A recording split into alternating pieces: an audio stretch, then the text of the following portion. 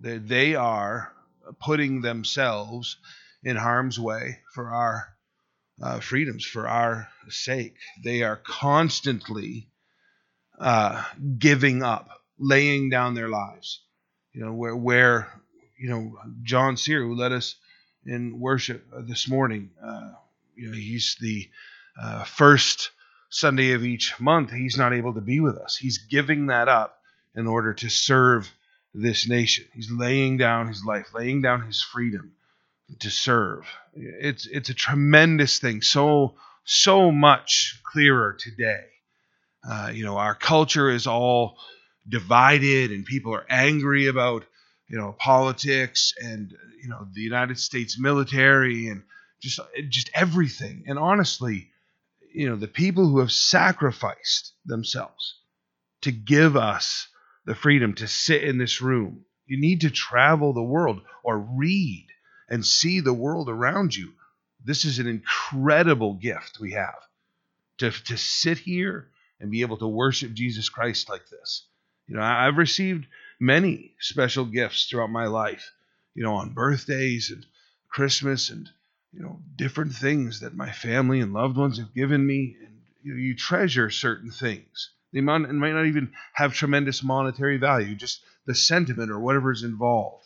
No greater gift than those that laid down their lives and currently lay down their lives in order to make sure that this freedom is protected. They're continuously protecting us. So I just want to say thanks again. We really appreciate everyone who has done that in that way. Eric White has made the decision. A number of things have been going on in his life for some time, and he's come to the place with his spiritual struggles that he knows the Lord is calling him to enter a residential discipleship program. So Eric is going to be leaving for some months, and just ask that we pray for him this morning. So Eric, will you come up here? And I want to pray for Eric this morning, and just ask the Lord to bless him as he goes. I know you'll all join me in prayer for Eric and for his family also while he's away. Lord, we want to support them, be with them, reach out, give them a call, stop by, grab the kids, do something fun with them. Just support them as a family and support Eric in prayer as he's made this decision. So let's lift our hearts to the Lord. Amen. Father, I thank you that we have the opportunity to pray for Eric. Lord, so many men and women who've struggled with their walk, Lord, don't have the bravery, don't have the courage to stand up and say, I need to get this right. I need to walk with the Lord. I need to have the assurance of my salvation etched upon my heart. And that is what Eric is doing. He's taking the opportunity to invest in your kingdom. Lord, I think of what you said. What would it profit a man to gain the world and lose his soul? Lord, it's the gravity is so serious in people's lives, and they don't take it seriously enough often. I thank you that you've spoken to Eric, and I pray that you would surround him with provision, with strength, comfort. Lord, be with his family. Help them during this time. Provide for them. Help us to reach out to them.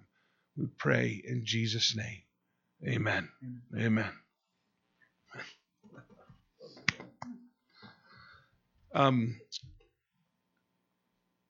Ross Mawini injured his back this morning.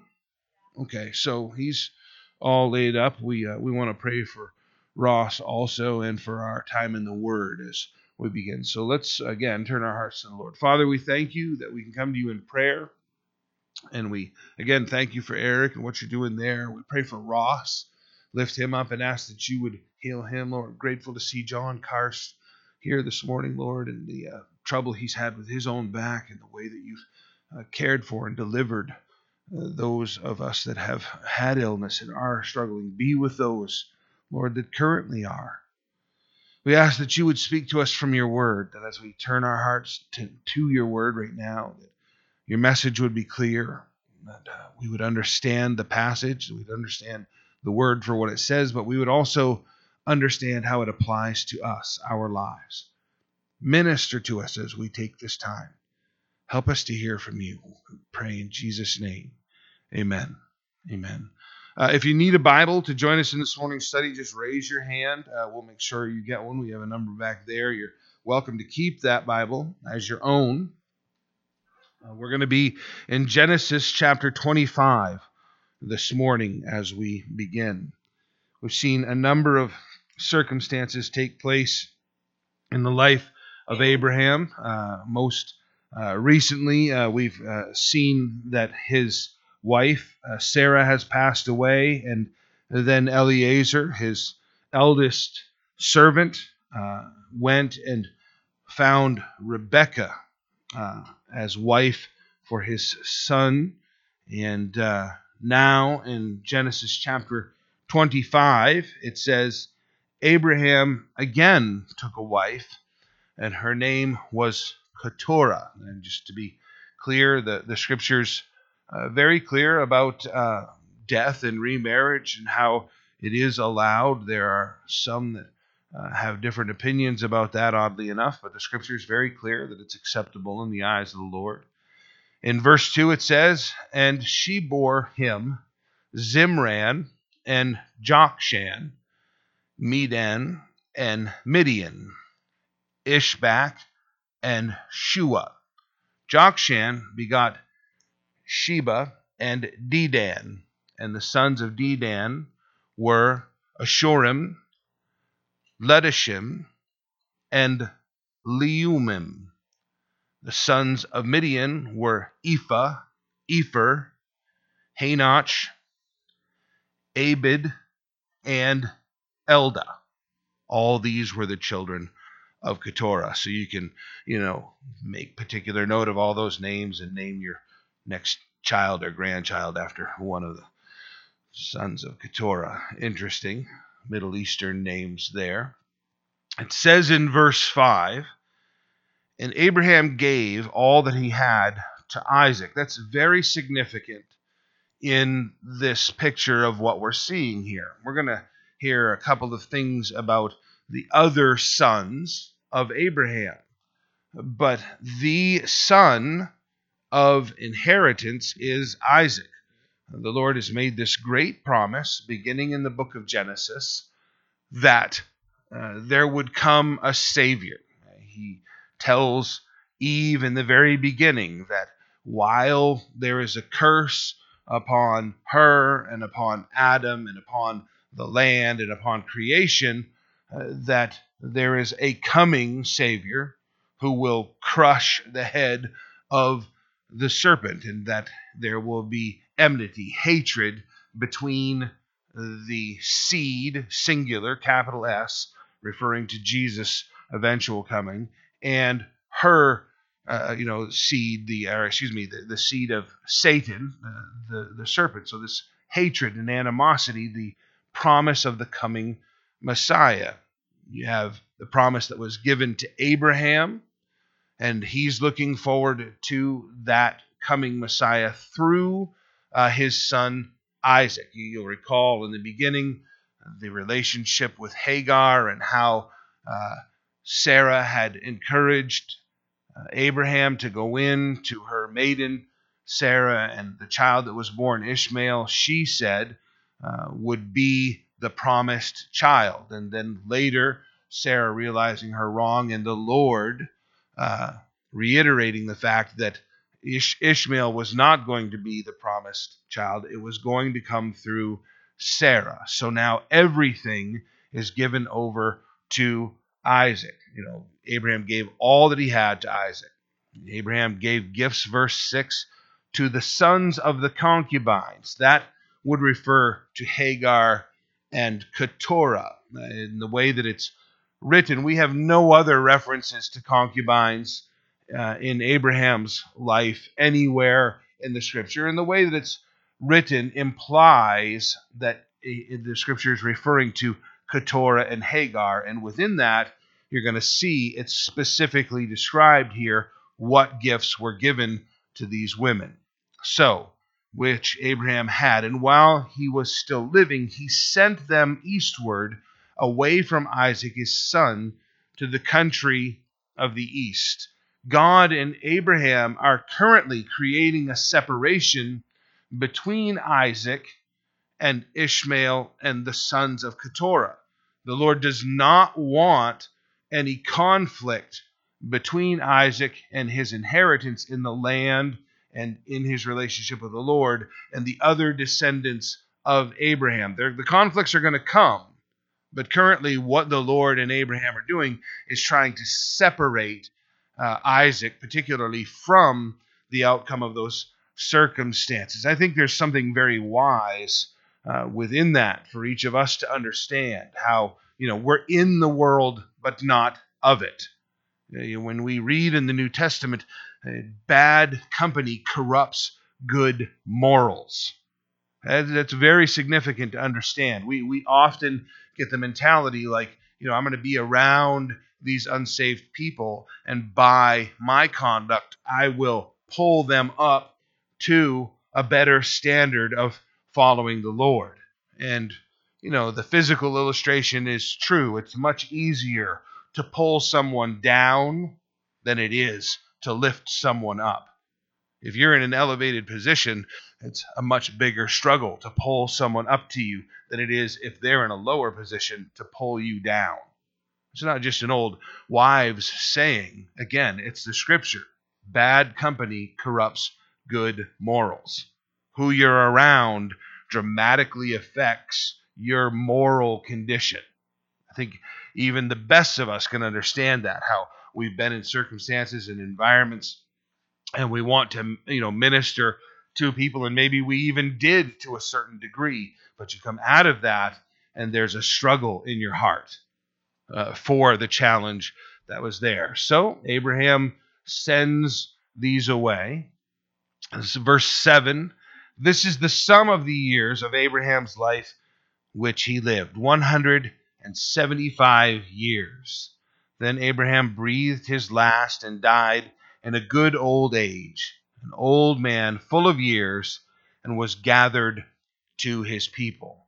He joined those who had died in faith and were waiting for the promise of the Lord. He entered paradise. There's another whole study to be done. I would encourage you to look at the book of Luke on your own and see there Jesus teaching about the rich man and Lazarus and how they died and went into Hades, which you could interpret as being hell, but it literally means the place of the dead. And you have one compartment that is hell, and you have another compartment that is paradise, and they can actually see one another from there. And it is referred to as Abraham's bosom, and the rich man who's in hell even calls across to Abraham, begging for water to be brought to him, just to touch his tongue, to soothe his anguish. Everyone who died previous to Jesus Christ's death, burial, resurrection, and ascension into heaven entered paradise immediately. Here, Abraham is gathered to his people, those who were awaiting the Lord's promises fulfilled in their lives. 25 verse 9 says, "And his sons Isaac and Ishmael buried him in the cave at Machpelah, which is before Mamre, in the field of Ephron, the son of Zohar the Hittite, the field which Abraham purchased from the sons of Heth. There Abraham was buried, and Sarah his wife." We'd read about that previously. Upon Sarah's passing, he had gone and paid full price, and we talked about how Abraham gave us that example of business dealings, of not taking advantage of people and being upright in the conduct. And now he's able to be buried there with Sarah in full honor, without any animosity between the people of the region and Abraham's family. Verse 11, it says, "And it came to pass after the death of Abraham that God blessed his son Isaac. And Isaac dwelt and Beer Lahairoi.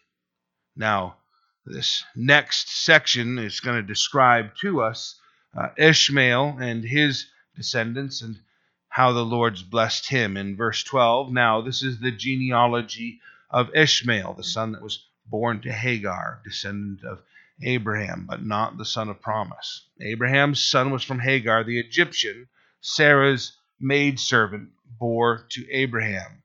And these were the names of the sons of Ishmael, by their names, according to their generations.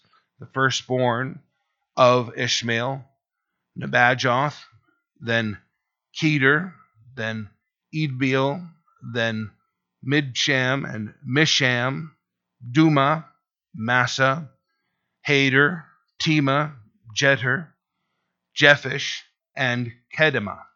These were the sons of Ishmael, and these were their names, by the towns and their settlements, 12 princes according to their nations. These were the years of the life of Ishmael, 137 years. And he breathed his last and died, and was gathered to his people.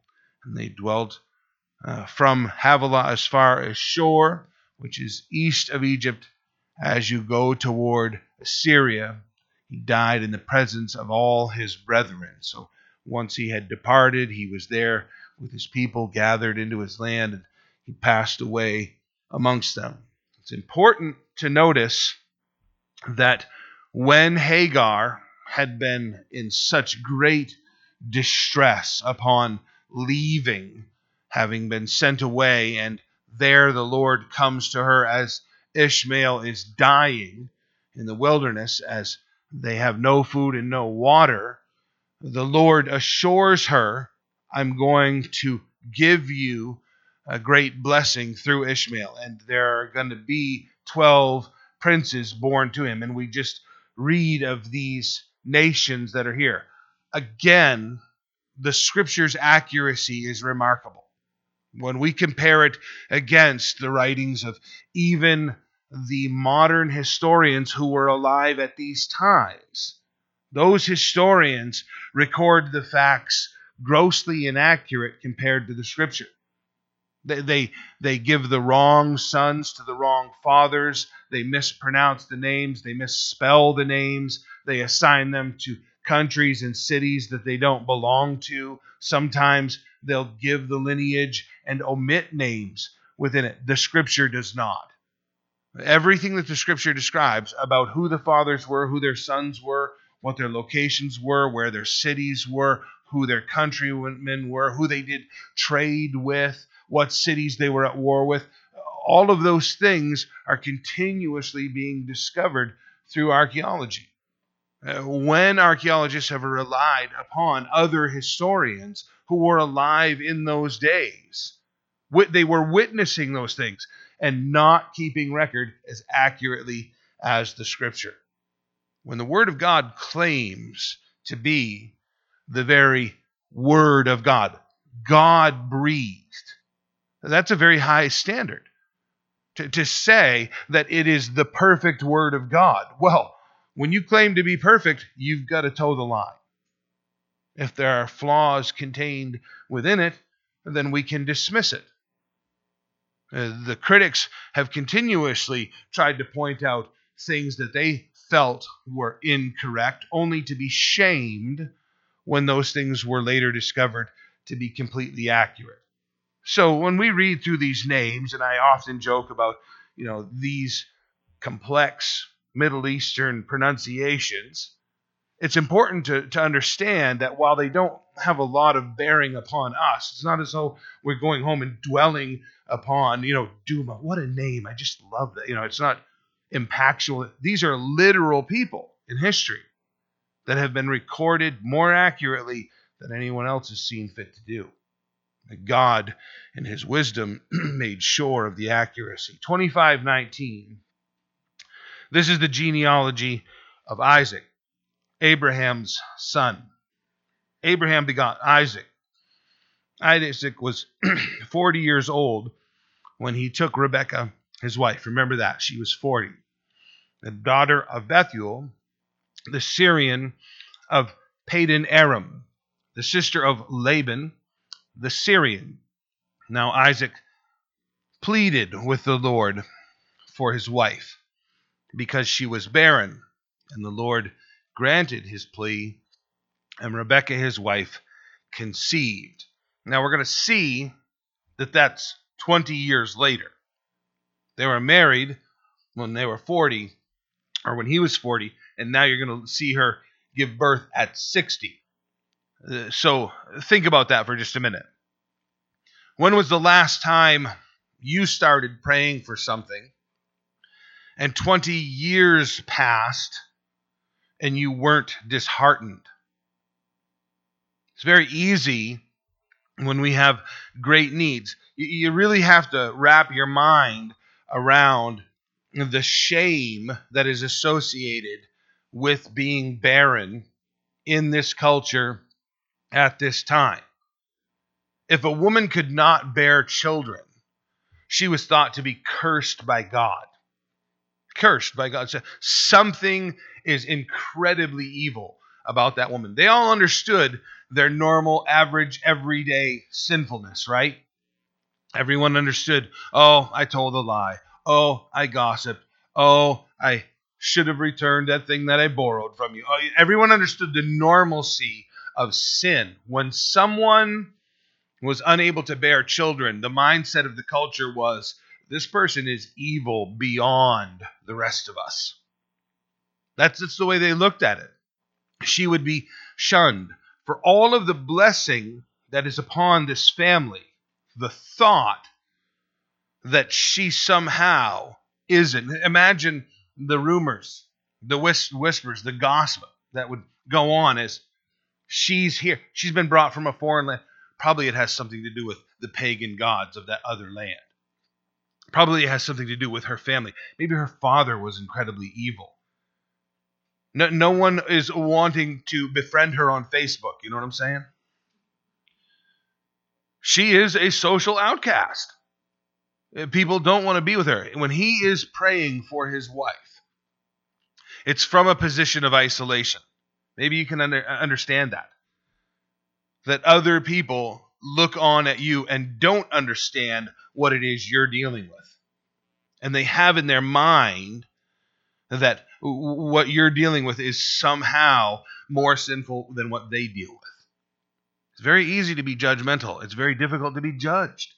Here, he doesn't stop praying for his wife, and she conceives. It says in verse 22, but the children struggled together within her. And she said, if all is well, why am I like this? If my pregnancy is going fine, then what is this torment that I'm experiencing? So she went to inquire of the Lord. Interesting wording. Went to inquire of the Lord. You're going to see that she hears very accurately from the Lord. The idea is separating herself from everything that is normal in order to hear from the Lord. We don't know what that means. The went added there. We could have just said she inquired of the Lord. She went to inquire of the Lord. I think that's important for us to incorporate into our lives. Because very often we're trying to hear from the Lord, but we're not doing anything to get to a place where we could hear from the Lord. We're still around the family. We're still around the kids. The cell phone's still ringing. We're still, responding to emails. We're still, answering letters and filling out payments. And sometimes you've got to unplug. Sometimes you've got to just get away, be alone. This is a beautiful place in the country to do that. To just find a spot next to the ocean with your notebook and your Bible and, a coffee, a nice tea, sit, pray, listen to what the Lord has to say. I'm going to point out how accurate she hears from the Lord. That takes time. Because if we are just moving through our day saying, Lord, speak to me, Lord, speak to me, very often what ends up happening is we blend our desires with the circumstances that are occurring around us and what the voice of the Lord is saying to us all together, and we come up with something that isn't the voice of the Lord. The voice of the Lord is mixed in there, but it doesn't have the level of clarity we're about to read about. She went to inquire of the Lord. Verse 23, look at this. The Lord said to her, 2 nations are in your womb. That's very significant. She recorded this before they were born and long before they became nations. Okay? If you had 2 children and they grew up and became 2 princes and leaders amongst the people and eventually nations, and then decades or centuries later someone wrote, and they became 2 nations, that would be one thing.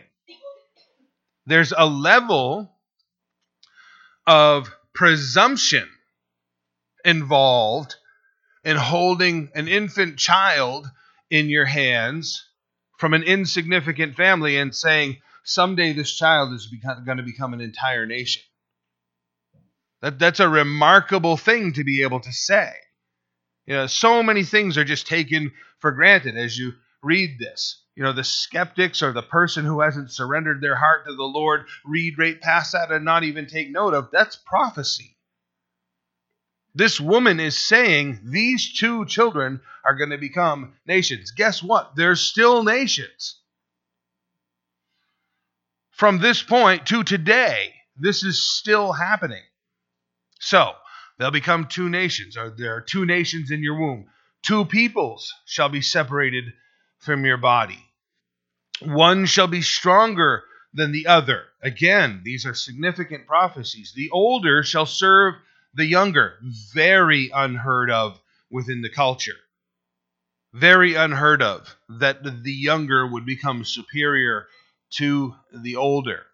So when her days were fulfilled for her to give birth, indeed, there were twins in her womb. The first came out red. He was like a hairy garment all over. So they called his name Esau, which literally means hairy. That's, one way to get your name. Just, what do we call him? Hairy. I mean, what else do you call the kid that looks like a blanket? I mean, that's the scripture recording it. This little dude is hairy. He's just a very obvious thing within his experience. Afterward, his brother came out, and his hand took hold of Esau's heel. So literally, as they're delivering one, the hand comes out and grabs his brother by the foot. So his name was called Jacob, which literally means heel catcher. Now, that in the culture was a common phrase, a thing that was said of someone who was a scoundrel. If you were, about to do business with someone new, and an old business partner that you've done business with years came to you and said, I'm not sure you want to get involved with that guy in business. And you said, why? And he said, that guy's a heel catcher.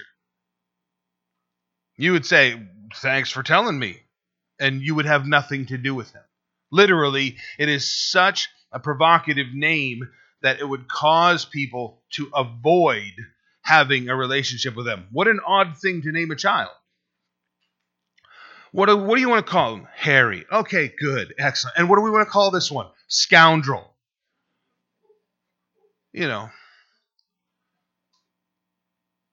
I often remark to Amanda and Josh Merriam as their young boys are running around here behaving like hooligans. And they're like, oh, we know we're going to... And I say, well, you are the one who named your children Chase and Ruger. It's the name of a gun. I don't know what you were... Pray for those boys. Josh out there looking at me? I said, okay, bro. Okay. For the Lord, man. Chase for the Lord. Weapon for the Lord. That's what we're praying for. Named him scoundrel. Named him heel catcher. Culturally, it's significant. Isaac was 60 years old, so there's your 20-year span when she bore them. So the boys grew. Esau was a skillful hunter, a man of the field, but Jacob was a mild man, dwelling in tents. And Isaac loved Esau because he ate of his game, but Rebekah loved Jacob. So an interesting family dynamic there. To begin with, I've heard many of the sermons and read many the commentaries that talk about Jacob and this relationship he has with his mother, Rebekah, and the fact that verse 27 says that he is mild.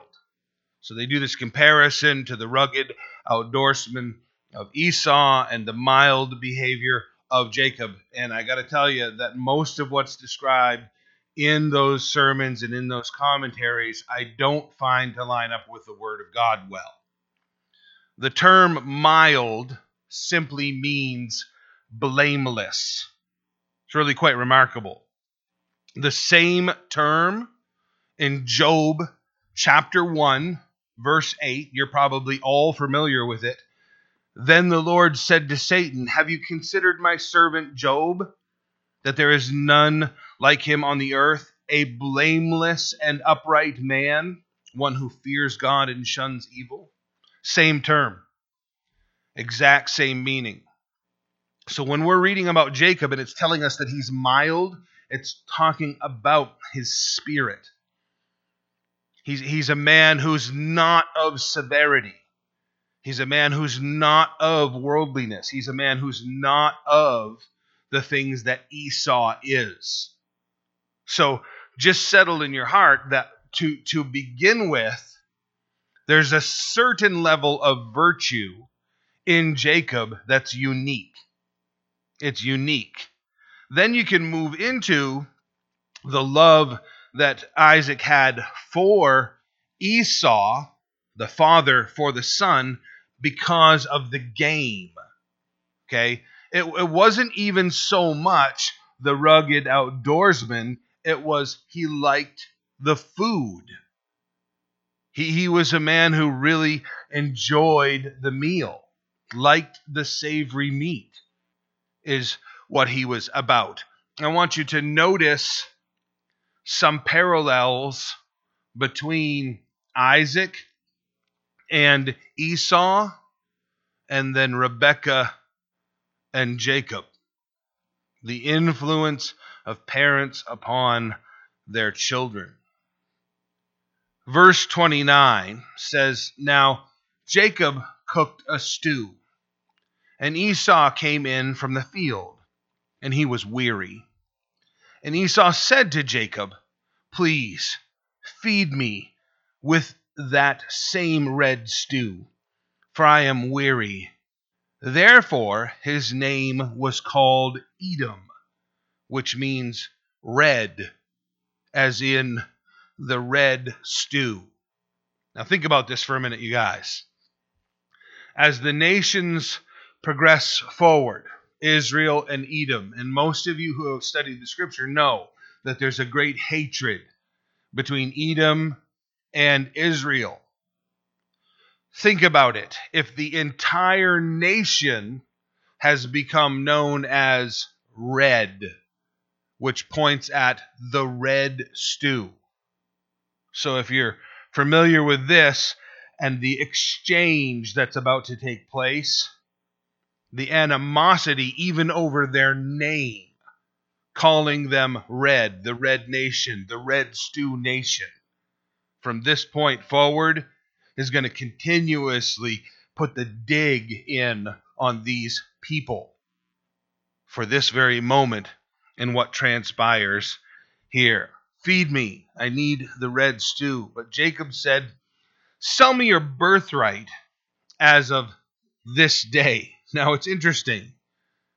The birthright is not Esau's to sell. It's not Jacob's to buy. God has already said who gets what.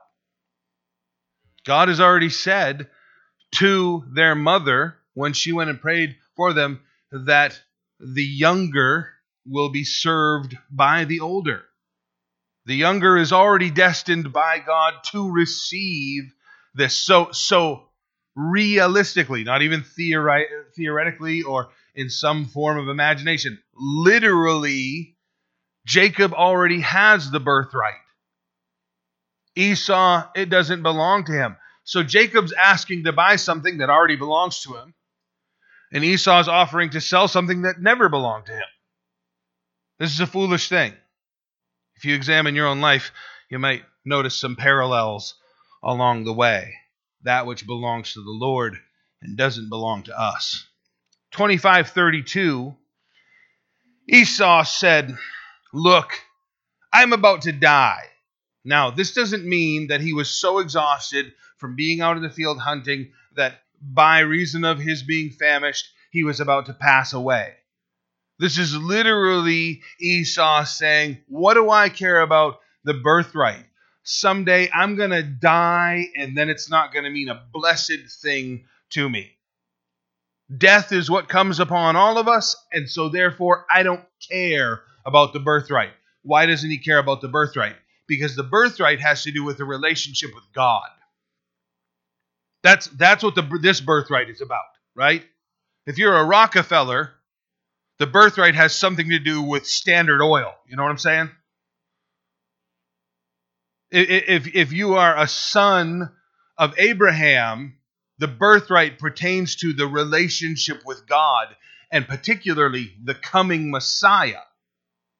And what Esau is saying is, someday I'm going to be dead, and I already don't care about that birthright. I don't give a hoot about the things of God at all. What I'm concerned about right now is red stew. I want dinner. So what is the birthright to me? Jacob said, "Swear to me this day." So he swore to him and sold his birthright to Jacob. Jacob gave Esau bread and stew of lentils. Bread and stew, basically, it's pea soup. He just sold his relationship with God and all the blessings that come from it for bread and pea soup, you guys. Lentils. This is a very simple approach. It's unfortunate. Then he ate and drank, arose and went away. Then Esau despised his birthright. At this point, he now has a hatred and an animosity for the things of God. Where previously he just didn't care about it, now that he's come to this moment where he's given it away of his own word, now he has an animosity towards it.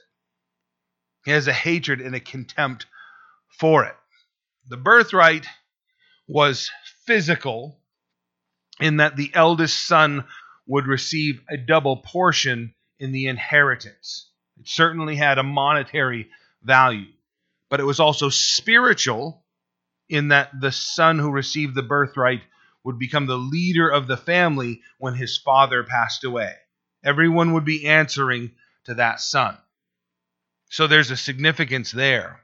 In the case of this family, the birthright determined who would inherit the covenant with God made with Abraham, the covenant of land, a nation, and the Messiah. Land, the nation, and the Messiah. Very significant. You can put your bookmark right there. And we're going to go into the New Testament to Ephesians. And we're going to look at our inheritance, our birthright. Ephesians chapter 1. Ephesians chapter 1, beginning at verse 3. Here it says to us, "Blessed be the God and Father of our Lord Jesus Christ, who has blessed us with every spiritual blessing in the heavenly places in Christ, just as he chose us in him before the foundation of the world, that we should be holy and without blame before him in love, having predestined us to adoption as the sons by Jesus Christ to himself, according to the good pleasure of his will, to the praise of the glory of his grace, by which he made us accepted in the beloved. In him we have redemption through his blood, the forgiveness of sins, according to riches of his grace, which he made to abound towards us in all wisdom and prudence, having made known to us the mystery of his will, according to his good pleasure, which he purposed in himself, that in the dispensation of the fullness of the times he might gather together in one all things to Christ, both which are in heaven and which are on the earth. In him also we have obtained an inheritance, being predestined according to the purpose of him who works all things according to the counsel of his will, that we who first trusted in Christ should be to the praise of his glory.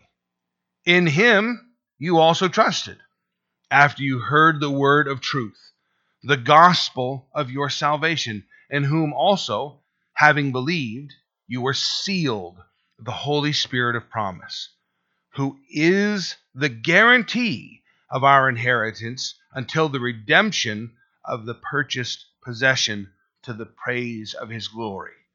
The abounding glory, the abounding inheritance that we have in Christ, the great wealth and riches. There are teachers within Christianity that try to make, the abundance and the wealth and the prosperity, material things and money of this world. That gospel that was referred to right here, this thing that has been preached, the gospel of our salvation, health, wealth, and prosperity can't be preached in every culture of the world. We can't go to impoverished nations who are never going to experience money like we do and preach to them that gospel, because that gospel is not this gospel. This gospel is spiritual, and it is of salvation. We can take that gospel to any nation, and we can say to those impoverished men and women, you have been accepted by God and adopted into his family. And all that is available to Christ has been given to us. What a remarkable message that we have. An incredible inheritance that we have. Able to deliver people from the catastrophe of their sin. Now, this room is full of people who were working in rebellion against God, and somehow heard that message. Many different ways. We each heard that message, and we surrendered to Jesus Christ. And we were brought into that family. John chapter 3, you must be born again. We became sons and daughters of God. We inherited that great wealth. It's a remarkable thing. You think about all of the different examples of adoption and inheritance that we have in the world. Wealthy men. I don't know why. Everybody remember Dave of the Wendy's restaurant chain, right? Adopted, taught, nurtured in such a way that he became a very generous man, a very entrepreneurial man in what he did. There are wonderful examples all through culture, society, around the world of people who have been brought into great inheritances through adoption. No greater inheritance than our own. To be brought into this opportunity. You look at the life of Esau and think, what is wrong with this guy? Here he is with the opportunity that honestly, in a way, outshines our opportunity. Esau is being given the opportunity to be one of the direct lines by which the Messiah would come to us. You think about that. As an organization, Calvary Chapel, I blessed by Chuck Smith, passed away, now in the presence of the Lord. But his vision there in the late 60s to say the hippies need Jesus, and to just reach out to them, and it actually it revolutionized Christianity, literally. The church, which had been stuck inside its mold and stuck inside its own self for now centuries, came to a place where it recognized it's time for change and the modernization of the church. Now, I'll give it to you without question. That has resulted in some bad things. But each move of the church has done that too. You look at tremendous works of God that have gone all along the way, and there's always those spin-off sensations that occur that end up corrupting the church. So the modernization of the church was necessary, and we stand in line to that. Now, my involvement with that, I'm so dramatically removed from Chuck Smith and those influences. I'm like, I don't know, third, fourth, fifth generation, somewhere down the line, taught by somebody who was taught by somebody who was taught by somebody who was taught by somebody who was taught by Chuck Smith. It's a long line to get to me. I've had opportunity to sit down and have direct conversations with Don McClure, who was taught directly by Chuck Smith for years, taught directly by Alan Redpath for years. And the richness that is there, you guys, it isn't just sort of the halo effect of, oh, wow, you sat in private Bible studies. You sit down and ask questions, and the wisdom that flows out of these men. It's remarkable what they've experienced, what they've known. I'll never forget Don McClure at a questions and answers occasion at a pastor's conference just a few years ago now. Someone was asked a question on the panel regarding parenting, and he answered from a psalm that I don't even remember. And the answer was quick, and I thought, well, that's kind of incomplete. And, it was a good answer, but it was not totally there. And, a few more minutes went by, and Don said, let me just point something out. A moment ago, when this pastor was asked that question about parenting, and he answered from the book of Psalm, that was a good answer, but it's somewhat incomplete. And then he started at the beginning of that psalm, quoting. And the man from memory quoted the entire psalm, the whole chapter, 36 verses. And then finished and went back and explained 4 points that connected to the Old Testament, and then explained how that reaches into our parenting today. We're all just sitting there with our jaws in our lap. The wisdom, the depth of experience. Esau is standing on the threshold of the fulfillment of God's promise, and he goes, I'm more interested in what's for dinner. What was Isaac, the son of blessing, interested in? His son's game. Is there a link? I think perhaps. What dad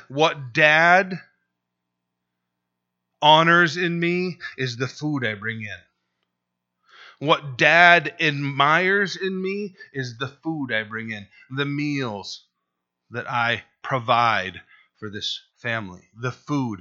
What is Esau concerned with? Parents, consider. The beautiful thing is, if we've had the wrong perceptions and we've encouraged the wrong things in our children, we can say to those children, I've been wrong. Let me show you what is right.